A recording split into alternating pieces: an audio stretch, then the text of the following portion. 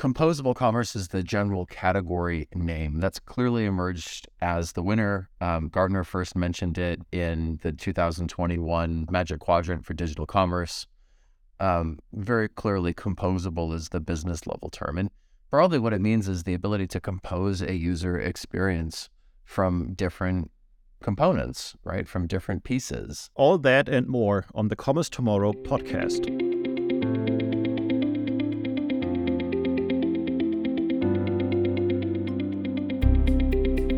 Welcome to another episode of the Commerce Tomorrow podcast. I'm Kelly Gage, and I'm joined by my co-host, Dirk. Welcome, Dirk. Hey, Kelly. By popular demand, we are back with another one-to-one episode where we're going to spend this time talking about the market, some commerce tools updates, the economy. What else are we going to talk about? Let's see, but for a long time, we're also sharing the same room, right? So that's not a remote recording. We're actually both in Amsterdam now. Yeah, it's a pleasure to be doing this across the table for once. We used to do them more often in person, but yeah, with travel these days, it's kind of difficult. So we just wrapped up an offsite, a Commerce Tools offsite in Amsterdam. What are some key takeaways that you want to share? Any highlights? Yeah, let me maybe explain what these offsites are, because I get asked about our operational model quite often from sometimes startup founders to large corporate CEOs that have the same challenge, that they're running a global business. Well, on the startup side, often not yet much, but they think about as they're growing, how they should develop. But as we are running a global business, we have a distributed C-level organization where almost half of the team is in the US, the other half of the team is in Europe. How do we actually steer and drive the company? How do we create alignment? How do we find time to debate and discuss strategy? And with multiple tools, I would say, and one of them is that we say we have strategic offsites every quarter where we group as a C-level team, well prepared with support of our strategy team, and discuss the themes that are at least 12 months out. So less focus on the day-to-day operations. We have other formats to orchestrate communication and alignment for that, but more about what do we need to do like in 24, 25? How do we think that the market is going to develop? How do we see the company developing in that kind of pace? What should we do on products? How do we believe in go-to-market? What are areas to invest in? What are areas to not touch? So, and therefore we have these kind of offsites, and it's really undistracted environment, lots of discussions, giving the room for discussions and debates, and of course also some quality time, right? So that maybe to share, it's a really good format that we have developed and are living now since, well, basically straight after COVID, I would say. So almost now 1.5 years that we've operate that. And now looking into the last 2 days intense sessions, what we can share. So one, of course, we always share a little bit on how's the market developing, how's the broader competitive landscape developing, what are adjacent categories, what kind of moves do we see there? And for us, right, so which is fascinating to see, and we all have thought, let's say 5 years ago, is the market that we're operating in is basically getting bigger and bigger from quarter to quarter, and it's more and more moving towards our direction. And why is it? It's because of the volatile environment, right? So and volatile from a negative perspective, of course, we have with war, we have recession, inflation. Before that, we had COVID, which is driving from macro effects, all different kind of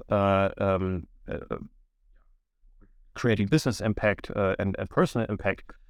But we also see volatility on the consumer behavior, right? So because of more touch points, more devices, changing business models, always thriving for convenience and so on. And that's, of course, creating challenges for the brands and retailers. So therefore, the demand for flexibility and scalability to build resilience is constantly increasing. And even in 2023, it's more important than it was 2022, and 2022 was more important even than 2021.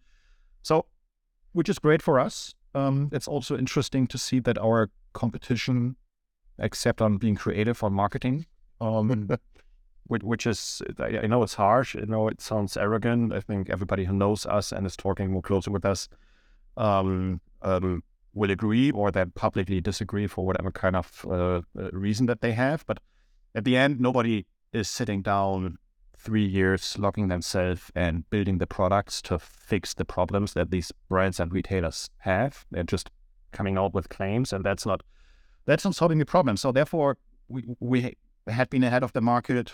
We're now since 4 or 5 years in a row growing faster than anybody else on absolute numbers, and now the market is even more opening up. So that is one of the things that we are looking at, because definitely with significantly more opportunities in front of us that we can pursue, and what are the ones that we pick and not, right? So that's a constant debate that we have.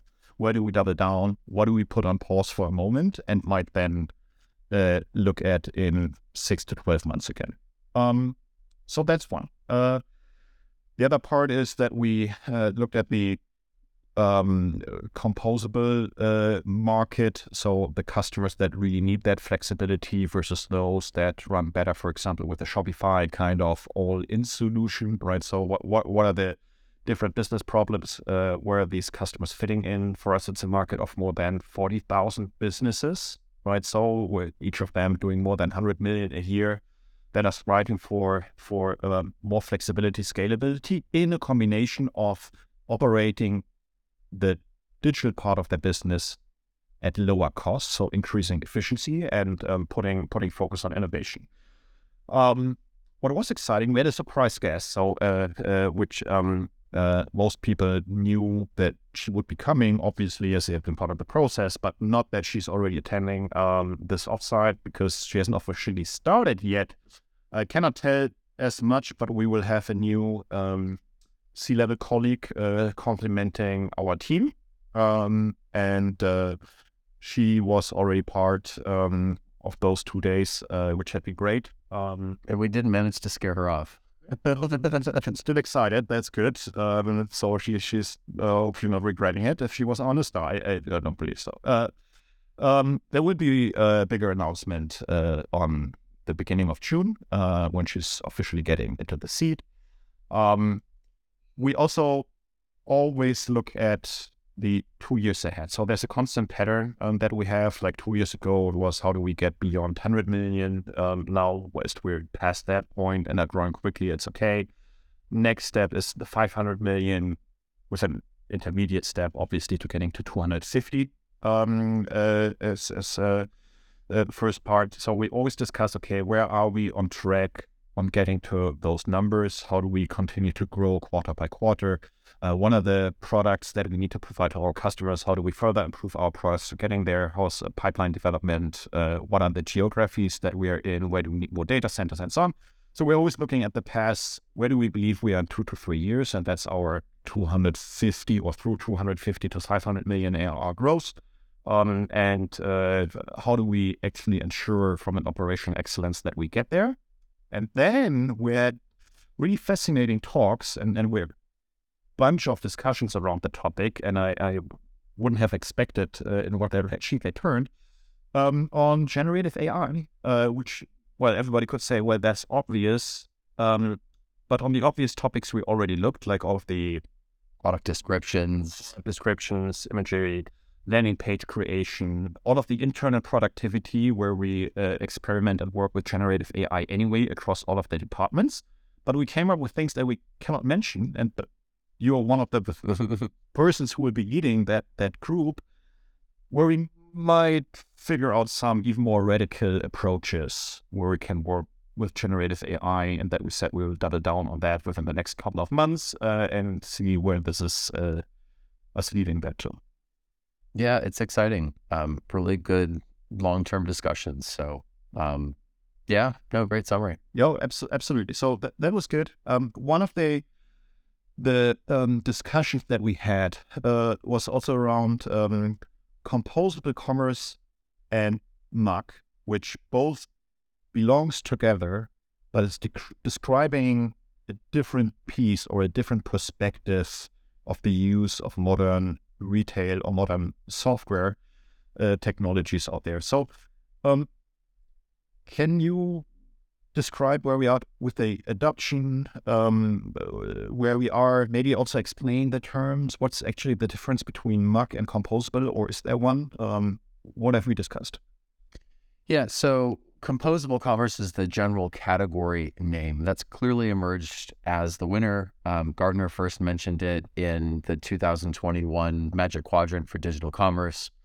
Very clearly, composable is the business level term. And broadly, what it means is the ability to compose a user experience from different components, right? From different pieces. But it's very much a consumption thing, right? I'm working for a retailer who's in the enterprise space. I want to compose that experience. MACH is more of the how do we do that? And MACH stands for microservices, APIs, cloud native, multi-tenant SaaS, and headless. So think of composable as the what, MACH is more of the technology focused, the how.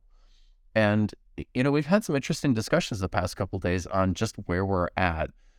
My view, and I think it was the view that ultimately won out, is we're still really early. I did a LinkedIn poll a couple of weeks ago where I asked what percent of those doing more than 50 million in GMV, doing B2C and B2B in the Americas and Europe, have even heard of the term MACH. And the winner, thankfully, was the less than 10% with 38% of votes. I think we're still early. And, Dirk, you mentioned before, there are 42,000 businesses doing more than 100 million a year online.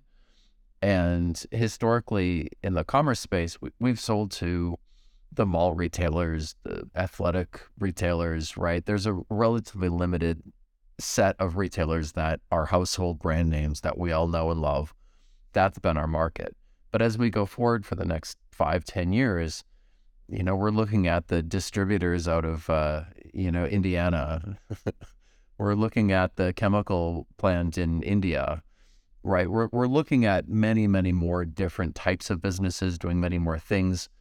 And a lot of those have yet to be digitized. So there's a big market ahead of us. I still think we're less than 10%. And just as a funny story, I was in Minneapolis talking at the retail summit. There were probably 1,000 people in attendance. And I asked what percent of people had heard of composable. And there were a handful of hands that went up in the room. And it was a pretty engaged crowd. They were very interactive previously, but it was a humbling experience to find out that virtually nobody in the room had any idea what I was talking about. So it made for a good session to step back a little bit and explain it. So I think we'll get there. I think this is positive. Very, very clearly, the market is moving in our direction, which is great. But it's going to be decades of growth ahead of us, which is good for us. Yeah, no, I fully agree. And I think what's interesting is that many of these companies, they already figured out what is not working well for them. So they have a huge backlog of marketing requirements, no matter if it's a B2B or B2C business, new functionalities and so on that they want to get rolled out. And they often hear that it's not possible, or not now, we still need to focus on maintenance, or we need to upgrade first from 6.5 to 7.2. Or so there's a lot of reasons why something is not happening. And when you get down to the bottom or the origin of the argument, it's often that the technology is a doorkeeper to making it possible, right? So, and now we get back to the, hey, how's composable helping me here? Yes, it's like Lego bricks. You can assemble what you need in a quick way, and when you need to change something, you can also do that simple and easy and fast forward. You're not locked in anymore. And how is it technically achieved?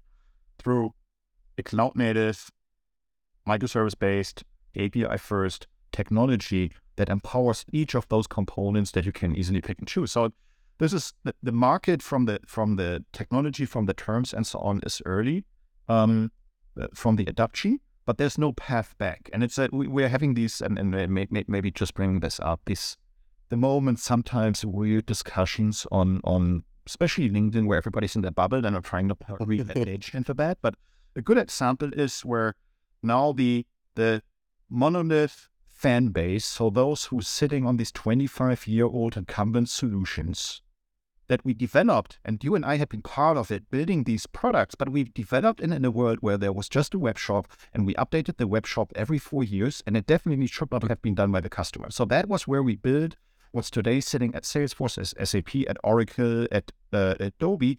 That was what we built this product for. And now it's just iterated.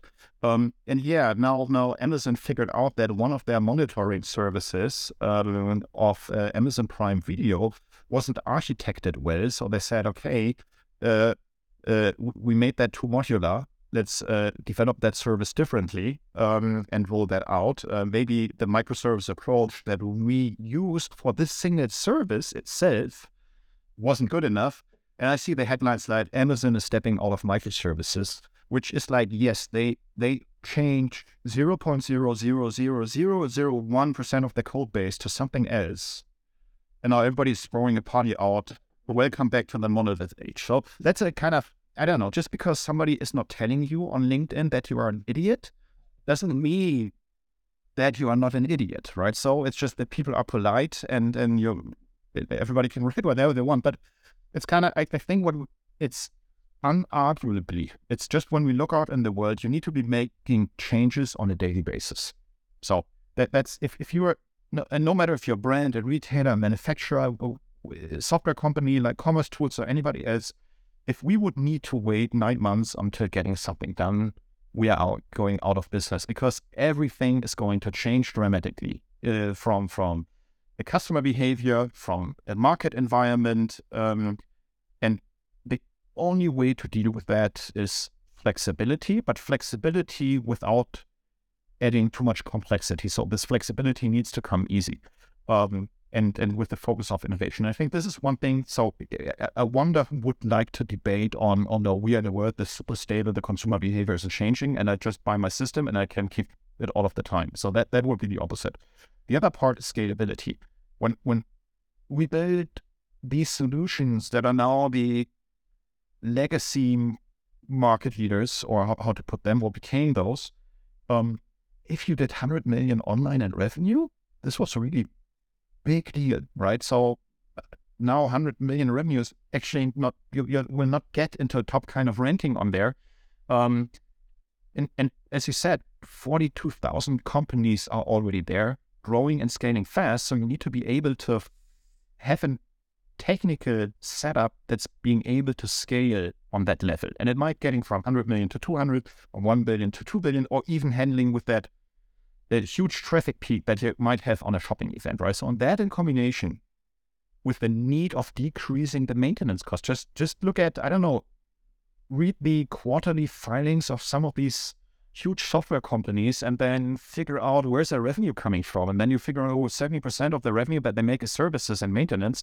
Said, okay, that means that most retailers are actually spending 70% of their IT budget into service and maintenance, and nothing that is actually shipping new features and innovation to customers.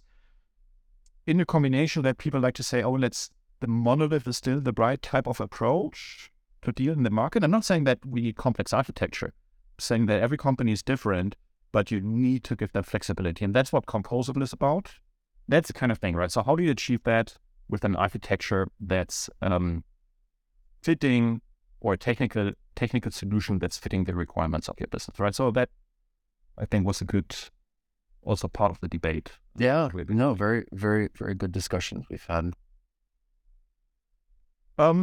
So we had a couple of events in the last few months, actually, March to end of May, almost beginning of June, right? So we also, the K5 is coming up in Germany soon. There's a huge density of retail events. You just mentioned one where you have been speaking. The key US events, and then also swept over to Europe. Elephant in the room definitely is Shoptalk. So we had Shoptalk US, and just recently Shoptalk Europe in Barcelona. So what's your summary? Yeah, so Shoptalk US is the big flagship global e-commerce conference, has been for a few years now. And it really started because shop.org, the conference it replaced, it got too big and it got too corporate. And I think that's kind of the life cycle of conferences, is they become popular. And the bigger these shows become, the more senior the speakers become, and the more polished and comms approved all of the talks are. And a lot of the talks this year, I mean, honestly, were just garbage. It was, innovating through change, now we're from a CEO of a publicly traded company about innovating through change. And, what are you going to learn from that session, right? A lot of these are barely disguised advertisements for companies. And what made Shoptalk really special back in the day was you get a solid director of ops, and somebody like that would get in front of a stage of 50 of his or her peers and say, these are the 5 things we screwed up, and be really open and vulnerable and honest. And now it feels like Shoptalk is becoming the thing that it replaced. I fully agree. It became big with really good content, really good speakers, sharing good insights. Of course, you need a little bit of the VIP factor. You also want to see prominent known names on stage as well. That's definitely driving attention, interest, and so on. I think where Shoptalk definitely need to look at as an example is the OMR conference. From that perspective, I have to admit, so everybody says, oh, that's 70,000 people, complete different content. Yes, it's more marketing, it's more influencer, all true. But what they have is they have hundreds of master classes, and only for the master classes created conference walls, each of them fitting 300 people. They're all running in parallel. I think it's 8 or so that they have in parallel running from morning to evening, around 2 days, where practitioners were doing that in the company. And that might be, how do I run my social media channel? We had with Deloitte, I know our team a session on specific commerce topics, how to release things quicker and so on. But they really made it tangible. And this is how they got not just only a decision maker on the company getting there, which we all would like to have when we're there as a vendor sponsoring the show, but you also get the field from the team who's actually doing that to the conference and learn from the others. So there's more content. You have interesting people on stage. You have sometimes controversial discussions definitely on stage that are a little bit polarizing, but it's all about content. I think this is what OMR always has done great, and increasing on providing some of the best content out there. As an example, in a different industry and space, just slightly touched commerce. And the question that probably nobody can answer is, but as Shoptalk isn't founder run anymore, and OMR is, it's PE run. Is it now one of the reasons that nobody is caring for that product as much anymore? Anil and Zia and that whole founding team they were passionate, very, very passionate about keeping it content focused. So definitely miss them. I'm sure the conference is making a lot of money for their PE owners, but it kind of comes at the quality. But it is put as a positive call out here, right? So because at the moment it's still the most relevant show, especially in the US. They're expanding also in Europe over here, but there's so much potential for more. Yeah. And for growing that bigger, is you really, get your hands dirty and work on the concept, on the content, on the speakers. Well, and we'll talk about this a little bit later, but MACH TWO, which is the big flagship conference for the MACH Alliance, could credibly emerge as a competitor to Shoptalk. And if last year was any indication, this year is going to be twice as big, twice as better. We're well over 7 figures on spend. I mean, this is going to be a really well done content focus show. So let's jump into that. When and where is it going to happen? It is going to be in Amsterdam, June 13th and 14th. And what's really great and differentiated about it is an entirely brand-led event. So we're very strict about keeping an 80-20 representation of 80% brands, 20% vendors. And that was kind of a problem with Shoptalk and Shop.org and others. It became a big vendor fest, which, I mean, it's fun. We know a lot of people. It's good to catch up, but that's not the purpose. The purpose is to go out and bring all of this cool new technology out there. We also keep the male-female speaker ratio to 50-50, which is pretty differentiated. We have Niall Edwards, our friends from Lego, and then Danielle Diliberti from Soma Station. So they're both MACH Alliance ambassadors. They are emceeing the entire event. We've got dozens of customer sessions from Primark to IKEA, Very Group, PepsiCo, Vodafone. And we've got some really fantastic parties planned as well. Because, look, I mean, that's where a lot of business actually happens. It's 11 o'clock at night on a terrace with a beer in hand, right? So we have a lot of good places for people to connect outside of a formal venue. So I think it'll be a good event. So let's say I'm a e-commerce manager, architect, wherever in the company, and I would like to attend. So I hear about it. Can I still get a ticket? And if so, where? We are rapidly running out of tickets on the brand side. The venue is almost completely packed. We're at the Del Mar Theater. So it's a huge space, but we're almost at capacity. We probably have another 100 or so tickets left, if that. So go to machalliance.org. If you're on the brand side, you can get tickets for free. If you're on the vendor side, we are out of tickets. We, again, are really strict about that 80-20 cap.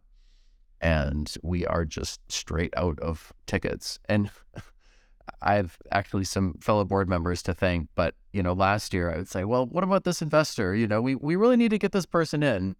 And, thanks to Jasmine for organizing it and Sonia, and they said no, and I didn't challenge it. And after the conference, I actually thanked them both, because keeping vendors and non-brands out was probably the best thing we could have done for the conference, and it worked out really well as a result. Okay, so if you listen to that and want to attend, go on the website now, or reach out to Kelly on LinkedIn and see what he can do for you. Now, that's not the one you want to avoid, but so some tickets left. Definitely a great opportunity to learn more about composable modern retail technologies and learn from those who already embraced that path early. Yeah. So let's step back a little bit and let's look at the macroeconomic environment. So we're obviously in some kind of, I don't know what you'd call it, recession. Should we say the R word here? I don't know. We've seen some bank failures. Where do you think we're at? I mean, this is largely your job is to look at the overall environment. What are you thinking here? Yeah, this is now the magic mirror here, right? So everybody is guessing, okay, are we already at the bottom? And how do public markets recover on the one end? What does it mean from an individual perspective? How do inflation rates, which is also globally different, we have to say, so we should not same for all, but will stop further increasing. What are additional risk factors out there? So on the one end, I think, and this is also what we see on overall behavior from the market, is that current risk factors that we've seen. So on the one end, from the war in Europe and the Ukraine, supply chain shortages, energy problems. So this is mostly on Europe. Inflation, both in Europe and in the US. So those kind of things have been factored in today, right? So the hard it sounds, right? So, but it's already accepted to a certain extent, right? So, of course, so working against it, and but known and companies, especially, and we're talking here about the business side of it and retail, now realized, okay, what do we paused maybe on initiatives and investments for the last 9 months? We now need to move forward because we will not be able to pause it for another 9 months, or shouldn't. And therefore, we see on some end, I would say, what people would call a recovery. At commercetools, we treat this carefully. We always say we have one optimistic eye and we have one paranoid eye, and we need to keep them open at the same time. There's still a lot of not so hidden challenges, I would say, right? So with the commercial real estate market in the US. I think that's a big question mark that most of the investment bankers, the Feds, all of the market have in mind at the moment. I heard San Francisco real estate is now going for $200 per square foot for office space, which is insane. No, you need to see, so you have that being so many construction sites happening over the last 5 years. Prices skyrocketed. And when you now look at the utilization of the office space, it's at barely 20% in San Francisco, New York, everywhere in the larger or inner city parts of the larger cities. And at some point, these lease contracts come up for renewal within the next 1, 2, 3 years. And there you would see a lot of churn, downsizing, and so on. A lot of companies already negotiated themselves out of expensive lease contracts. And then the financing piece of it. So before we did it at a 0.5, something like that interest rate, if now the real estate companies need to refinance on a 5%, with a lower utilization, lower willingness to pay for the rent, smaller market that they're addressing, obviously we're running it. So it's not something that right, so probably we can't explain perfectly. I would say there's a lot of content on the news out there. But this is definitely a challenge. Will we anyway see more challenges in the future? Yes, definitely, right? So this comes in waves, right? So with the 2008 banking crisis, with dot-com bubble 2000, we're now there's in a inflation recession partially, so combined challenges that we are having at the moment that we are going through. The density has increased a little bit for the moment as things started to overlap. But at the end, things come and go. And we need to, not get used to it in a way that we accept the crisis by itself, but we need to develop resilience as individuals and as businesses to deal with this. So in short, I think everything that we have seen so far is factored in, it's factored into the public market and so on, and probably we're somewhere close to the bottom and some markets are already recovering. But what's also clear is we will not be back to 21, something like that. Nor should be. Right. So no should be, that's the other kind of thing, but it's not that everything will be, I don't know, milk and honey or was probably good English. Well, actually, I'd take 2021 for like 6 months, but then we'll go back to normal. But that's it.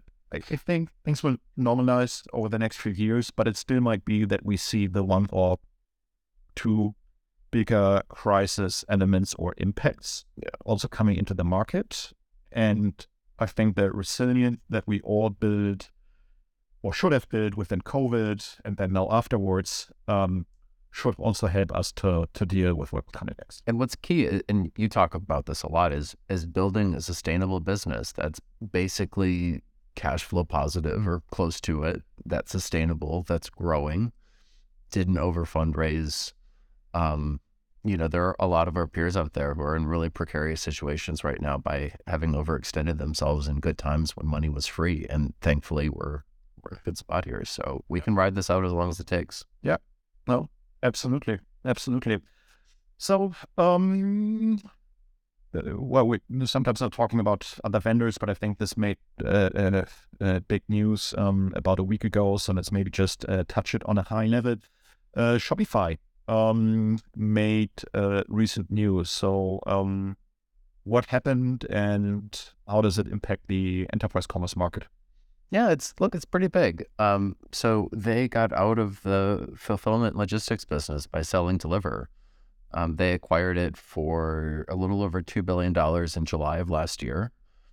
And they just sold it to Flexport for mostly write-off. What was the final price on that? I don't know what it is. Right? You could also argue that they sold it to themselves to a certain extent because they're an investor in Flexport, right? So it's a non-face losing event, you could say, because the business is still there and they own it in a different vehicle. But yeah, it's definitely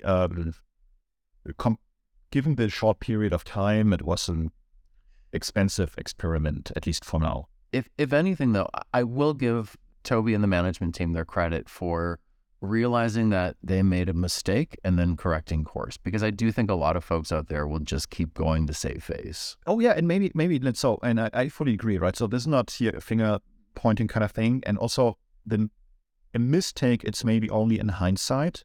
If you look at the market, you serve so many small businesses out there. They have operational challenges. So from how do I accept payment, how do I finance my inventory, how do I actually ship things, providing end-to-end and building your own kind of Amazon Prime counterpart on there actually sounds promising. And I would argue that in an environment, so if financing or money would have been free, like it was in 21 for another 3 years, and they would have scaled that up, it might actually have worked out. So if you look from a past perspective onto that, it was probably actually one bet that you could go. You can always have a different opinion on if that's the right industry or category to go for. But I can understand that this was a bet to go for, and Shopify is a huge valuation. Cash wasn't that expensive. And now in hindsight, they said, okay, it's not working out anymore. It's not good for us. Let's change it. And I think this is something that, well, it's normal. If you need to take bets, and if all of them would work out, right? So then you're a magician, right? So it's I think it's a fair point, but it's definitely a huge impact to their business, right? So it also came with a bunch of layoffs, I think, right? Yeah, they did another 20%. Yeah. And that was on top of layoffs they've done, earlier as well.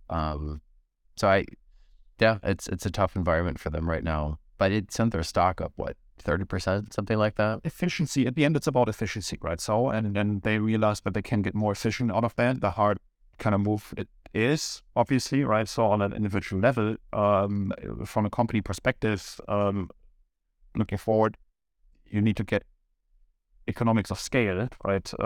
With this, I can understand why the shareholders appreciated it, at least on the short term. And now I think they need to decide the long term. I think this is what they need to figure out. What kind of company are they, right? So is it an SMB company? Is it a enterprise company? Is it a payment company? Is it all of that? Or does it want to? So I think that's, I don't know, our friend Rick, I think, wrote a long article about it that put it in a good perspective, right? Which direction do you think they're going to take? Because they've got, like Rick said, they have 3 doors to choose here, right? They could be the enterprise vendor, start actually competing head-to-head with us and not just doing a components marketing campaign, right? That, and what's nice about that is, from their standpoint, is it's good, solid, predictable revenue, it's low churn, it's higher margin. The problem with the SMB space is there's just so much churn all the time. The other option is they could, arm the rebels, as they say, and help with all these small businesses and do loans. And, the other option is, partner more closely with Stripe and do payments, or the payments provider. And their messaging is all over the place. The earnings calls talk a lot about enterprise, but then all of their website promotional material talks about SMB. To the financial analysts, they're talking about payments. It feels like they need somebody to come in, but where do you think they're going to come down here? Right, so challenging because it's such a successful company. They developed so amazingly over the last couple of years, right? So therefore we're here looking from a really high level on critics, where actually most companies on this planet will never get to that excellence, right? So that's maybe and now in that position where they are, when you're already that big, what's the valuation now? 60 billion, something like that. And that's only valuation, right? So if we look at the revenues, I think subscription is at 1.5 billion on an ARR now, which is a product. And then you have all of the marketplace payments and so on, third party on top of it, which is even bigger. So it's really huge business. And I think the challenge that you get when you get to that size is, how do you now double and triple that going the next 5-7 years forward on a profitable, efficient basis, right? So that's the magic question, right? So is the SMB market long-term large enough, continuing the churn and so on? But I believe they have the best SMB offering out there, honestly. They do. In combination of all the components that they have across marketplace, add-ons, payment, and so on. It's really good. And I don't see anybody really being able to put a threat, the short or midterm here against them. And then the question is, okay, can you do enough on the SMB, and can you sell more into these SMB accounts, right? So they have POS as one and so on, but that's a question. Of course, then the natural answers will go upper market enterprise, and this is what then Wall Street and so on tries to tell them, and therefore they also have the messaging. But if we look behind the messaging and forget all of that, what people read, hear, see, and so on, you can only do enterprise and SMB together if you have two separate products. They're completely separate products, separate go-to-market, separate. I mean, just and the DNA that's different. Everybody who's in technology will understand that immediately, and it starts already with the database platform that you choose, how you the programming language, the frameworks. You're solving complete different problems, right? So it's like you either build a car for a car race to go faster around the corners, or you build a car to transport a lot of people. If you try to do both, you will either not be the fastest going around the corners, or you will not transport the most people. So you cannot get that done both if you're either truly enterprise or truly SMB. And Toby knows that. I would say the majority of Shopify should also know that, or hopefully know it, or it probably doesn't even matter. And this comes with the compromise. And it's the same discussion that we're having at commercetools. Also, always, should we go more lower mid-market? Should we go SMB? At what point do we need to provide a different product that's more tailored to the requirements and the use cases? Where's that line? Exactly. Where's that line, right? So, and for us, it's definitely clear. We can do mid-market, definitely upper mid-market, but already in the mid-market, in the middle, there's a line coming. And it's definitely not SMB. That would be a complete different set of product, partners, market, and so on that we would need to do. And that's a huge complexity. You cannot just simply say, hey, let's throw up 500 people on that problem and we will solve it, because it's how you're perceived as a company. How do you argue the customer that's sitting in the middle? Do I give him product A or product B? And then you give him product A, but half of the features or of product B once later on. So, oh no, you need to migrate. So it's a huge mess that every software company tries to avoid, and some that have tried mostly failed on doing so over the last decades. So, and that's what everybody is aware. And enterprise might long-term be the logical conclusion. But as we all know, it comes with such a high opportunity cost related to it. I think we would see that. So we would see a lot of more marketing, making it short. But I would wonder if we see something else in the payments and Stripe. I think this is a really interesting space for them, where maybe a combination of SMB payments and creating noise on the enterprise is maybe, at least for the next 12 months, the execution, and then we'll have to see. Yeah. Whatever happens there, I mean, you have to respect a founder-led team grinding it out. I mean, he could be sitting on a beach somewhere without a care in the world, but he obviously is passionate about his business. So something you obviously share with him. So switching gears a little bit, our partner Algolia recently made some news, and I think it's interesting, and love for you to just explain a little bit more. Yeah, so let's maybe do that together, right? So what is interesting is Algolia, that have been long time in the market, started on the SMB and mid-market, evolved over to the enterprise with a different product over the last couple of years, coming from document-based search technology that we know on the underlying technologies from the Solars and Lucines in the world, for those who are in software development or closer to that, as the underlying principle and concept. They acquired an innovative startup company, I think it was Australia-based, right? So they also changed the name. I think initially it was called Search.io, and then it was Search.io. Search.io, yeah, that is. Thank you.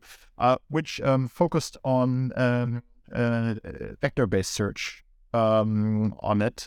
New concept. Maybe you can help me explaining that in a second. Where's the difference and actually value from a business between the two concepts, and why does it help me on finding the products that I'm looking for faster on it? But maybe just to wrap up the story. So they acquired the company. They further continued to invest for the last couple of months in the product, and then they integrated it into their offering, and just went live with a neural search, I think how they called it, and set of APIs, and their customers can choose what is basically the index that they're going to hit. Yeah, it's really big. So vector search is sweeping the market. Constructor was out first with this and has done a really good job at the enterprise level. But what it is with document-based search, think of it as like text on a physical piece of paper, right? You're looking for attributes on a piece of paper. And there are certainly search products that can enrich that for you and add more attributes, but fundamentally you're scanning for text in a document. And that's okay, right? If you're searching for an iPhone 14 Pro Max, that's probably fine. You can do just a direct match. But most products aren't like that. And I'll give you a good example, like jeans, for example. If you're searching for some jeans, you might search for night out jeans, right? Or a party dress, or some attribute like that, stylish jeans, right? And you won't find that on a product feed from Levi's, right? They don't tag their products that way.